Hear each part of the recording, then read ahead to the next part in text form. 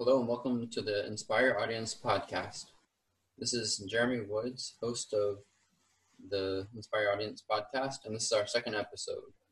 I'm joined here today with Felice Matthew, and he is a speaker, poet who helps spouses and spouses-to-be communicate better in their relationships. After losing all of his immediate family at the age of 13, he became obsessed with relationships. He took that obsession into poetry for over 10 years, and now as a public speaker, he combines poetry and Christ-centered presentations to help offer solutions to be the number one problem in the relationship, communication. Welcome to the show, Felice. Thanks for having me, man. Thank you. So maybe start talking a little bit about yourself and maybe give a short introduction. Well, as you said, my name is Felice Matthew. I'm a speaker poet. I'm a marital communication expert, which just means that I help Christian spouses communicate better in their relationship with God-centered principles. And I throw in a little poetry. And so what's your testimony? Well, as far as how I came to Christ? Yeah. Mm-hmm. Mostly through the Bible. I remember one night, and I had a question about the Bible about judging, right? And everyone has this perception that you shouldn't judge. And then I was thinking to myself, well, how do you know who's right and who's wrong? And I remember playing Madden on a PlayStation, and one night, and I was a college student. It was like early in the morning, maybe like 1, 2 in the morning. And then I said, you know what? Before I go to bed, I'm just gonna read what the Bible talks about in reference to judging. And then that one verse led to me being in the Bible for maybe 4 hours. And it didn't even seem like that. And one of the key verses that stuck out to me was when when Jesus was drawing in the sand with a stick, and they brought the lady who was accused of committing adultery. And Jesus, everybody's saying, stone her and all this stuff. And, I just picture in my head, Jesus calmly drawn in the dirt, and let he without the first sin cast the first stone. And then, everybody started to disappear. I think I left my stove on, like everybody was leaving. And I was like, man, I was amazed by that. And ever since then, I guess God called me in the realm of apologetics, because I've, from my mentor pouring books on me, from the mentors I have now, teaching me from a philosophical point of view and an apologetic point of view. I'm just fascinated with how Christianity just answers certain questions that other worldviews don't seem to quite righteously and consistently answer. Mm-hmm. So I came through with scripture and truth and rebuttals that Jesus had. That's how I came to God. Yeah, praise the Lord. And how long have you been speaking as a Christian speaker? About 2 years now, I think. Mm-hmm. I've been in this field for over 20 years, but I didn't embark into making it a career and being professional until about a year and a half to 2 years ago. Mm-hmm. And so far, what's been your most memorable speaking engagement? It's a tie between two memories. One is a memory at the Boys and Girls Club. It's a Boys and Girls Clubs at Walt Disney. I was invited to come out there and speak. Mm-hmm. And, the most memorable part is towards the end. So they have tables set up for each speaker, right, to sit at the table, and you have a group of kids that go around. It's maybe 100 or 200 kids, and maybe 10 of them come around, sit at the table, and you're supposed to talk to them about career choices and their passions and finances and everything. Mm-hmm. At the last table, at the last rotation, there was a group of kids there who pretty much called me out as far as my poetry. Mind you, I live in an urban community where rap and, songs like that of that nature is really, really big. Mm-hmm. So I told them, hey, I'm a speaker poet. They said, poet? And they're like, well, let me hear something. I said, okay. Well, I let them hear a little something. And I didn't think anything of it. In fact, I've been a spoken word poet for so long. It kind of puts you in a negative box sometimes. You know, it's kind of like, you know, if I say Superman, a lot of people think of Christopher Reeves, right? And so that, unfortunately, his biggest success has carried him and stereotyped him throughout his whole career, regardless of what else he did after that. So that's how it was for me as a spoken word poet. So it made it hard for me to transition as a speaker because people would pay speakers, but they wouldn't pay spoken word poets. So, anyways, I didn't think anything of it because I was really in the mindset of, oh, here we go, you know, another person or another group of people typecasting me or whatnot. But towards the end, I'm shaking hands with all the people that invited me there, you know, the event coordinators, other business professionals. And then I turn around, 100 kids are gathered. This kid named Rashad that heard the poem went and gathered the whole club. And they say, hey, man, I told him about the poem and I want you to hear it. That was one of the best moments because, you know, I guess I was reminded that God said, hey, poetry is your vehicle to be able to do other things. Don't put that aside because of the impact it had. So that was a pretty powerful moment for me.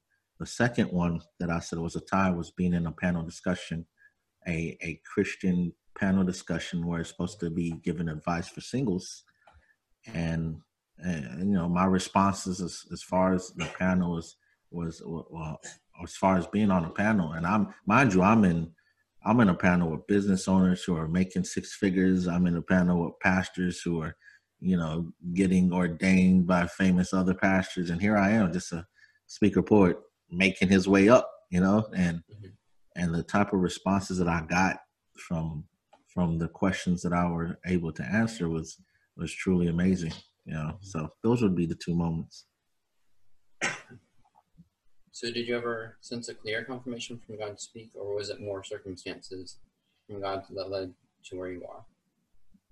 Confirmation, absolutely. My whole life, my whole life. When you talk about the providence of God and Him directing your footsteps, it's my whole life. I didn't know this until a few years ago, but my whole life, and I tell you that not to even, you know, downplay it or anything. It really is. My mother died of HIV when I was 12. Right, my stepfather. I never knew my real father. My stepfather was murdered actually, like maybe a month later. My last living blood relative was he died. Was my granduncle. He died of diabetes a few months later. So within a year, I became a child with no blood relatives. So now there's two outcomes to that, says psychologists and therapists that I talked to throughout the years. One is that I'll have relationship commitment issues, where I wouldn't want to get close to anyone. I wouldn't, you know, I'd go into that spectrum. The other one is that I become obsessed with relationships. Well, I became obsessed with relationships. I wrote notebooks in middle school and high school asking questions of people about relationships. I was that dude. I was the middleman when it came to talking about relationships, where people would come to for advice. I read some of the books. I don't know if you remember a book back in the day where, was it Men Are From Venus and Women Are From Mars? Like books that had to do with the male and female relationships, from movies to, I was just intrigued. I worked at Publix and for about a year, and you know, part of public policy is as a cashier slash bagger, you had to walk the guest out, push their carts to their car. And I would meet a lot of couples who'd been married 20, 30, 40 years, and I would basically interrogate them. And then I took my foundings into spoken word poetry for 10 years. So yeah, God definitely has pushed me into this ministry. So do you have a routine that you do before a speaking engagement? And if so, what is that routine?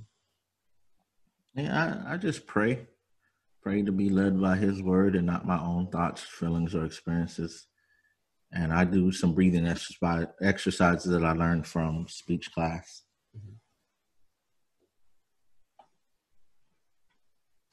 Okay, so let's turn to some more personal questions. What's your favorite Bible verse and why? Proverbs 3:5 is one of my favorites. You know, do not lean on your own understanding. That's just amazing to me, especially as I started to study apologetics and philosophy. You know, even when I'm talking to someone for a minute or 2 minutes, I can know how much importance they place on the Bible or God's word. based on the root of their thoughts. Mm-hmm. Right. So I try to align my thoughts with his word. And I really think that his word is everything that we need in our Christian life. So yeah, I try to lead by that and live by that and think by that. And from the Bible, other than Jesus, who do you most like or relate to? Apostle Paul. He was a debater, apologist. Yeah, I don't always purposely try to, but I'm always in some type of debate of worldviews with people. As far as speaking or otherwise, what are your aspirations? I want to make a career, basically, just helping people, by doing what I love. Even before I sought to make this a career, I was already doing this. I was already counseling couples. I was already helping couples. So I want to make a career around that. Looking back, what's the biggest impact you've seen God have in your life? My bio, his providence over my bio. What many people don't understand is just how cursed I felt growing up. Had no one, no blood. To this day, I still I don't know anybody. I don't have a son or a daughter yet. I have no blood relation. So if I die, I think that's the end of my bloodline as far as I know. So sometimes what you have is taken for granted, and what I didn't have was family. So I really looked and observed relationships from that spectrum that I don't think many have. And as far as speaker, what's been your biggest challenge as a speaker, and how did you overcome that challenge? Breaking through the noise is the biggest challenge. I nowadays, power to them, bless them and however God wants to bless them. But nowadays you have single people who are giving marital advice and they have 1 million followers. And, I met this lady who she has a wife, how to be a better wife platform, but she was divorced. And, so breaking through the noise is nowadays is interesting because it's not just based on truth. It's based on how you present the truth. It's based on luck. It's based on money to market. It's based on who you know. So it's been an extreme challenge, but I think this year has been going very, very well for me as far as breaking through the noise. I plan on releasing my book. I plan on using that book as a business card to get me on a lot of platforms. Congratulations. And I think that'll establish myself. You listen to any Christian podcasts? And if so, what do you find helpful? Well, what are they, and what do you find helpful or inspirational from them? I don't listen to as many podcasts as I used to, but one that I pay attention to is I think it's called Young, Black, and Married Christian Podcast. Okay. That offers a perspective, a minority that's not really out there. It's refreshing hearing other people's perspectives. They're rooted in the Word of God. I often, well, not often, but from time to time, I'll listen to the Focus on the Family. Pay attention to that. Just anything that's rooted in the Word of God that offers a perspective or a solution to a problem that marriages are going through or could possibly go through, I pay attention to.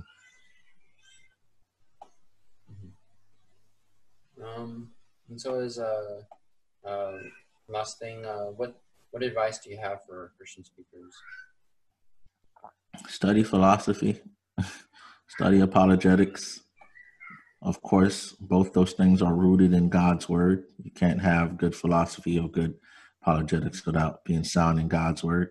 Some of the best church figures in history, most notable church figures in history or Christian figures in history have either suggested or they themselves have had strong apologetics and philosophy.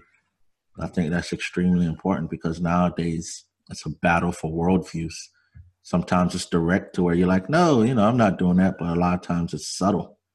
Like for instance, I often say that I help Christian spouses communicate better in their marriage. And I get attacked from that. I'm like, oh, don't God want our marriages to succeed? Why is your advice only for Christian spouses? Well, actually, my advice is not only for Christian spouses, but I phrase it that way because I don't know too many non-believers who use the Bible, or Jesus as their as their guiding principle. So when I do meet those people, then I'll include that group. So it's a battle. It's very subtle. It's a battle for worldview. So I really caution everybody to, or I should say, advise everybody to really be sound in what you know. Okay, thank you so much, Felice, and God give you a blessed and fruitful ministry. Thank you. Thanks for having me.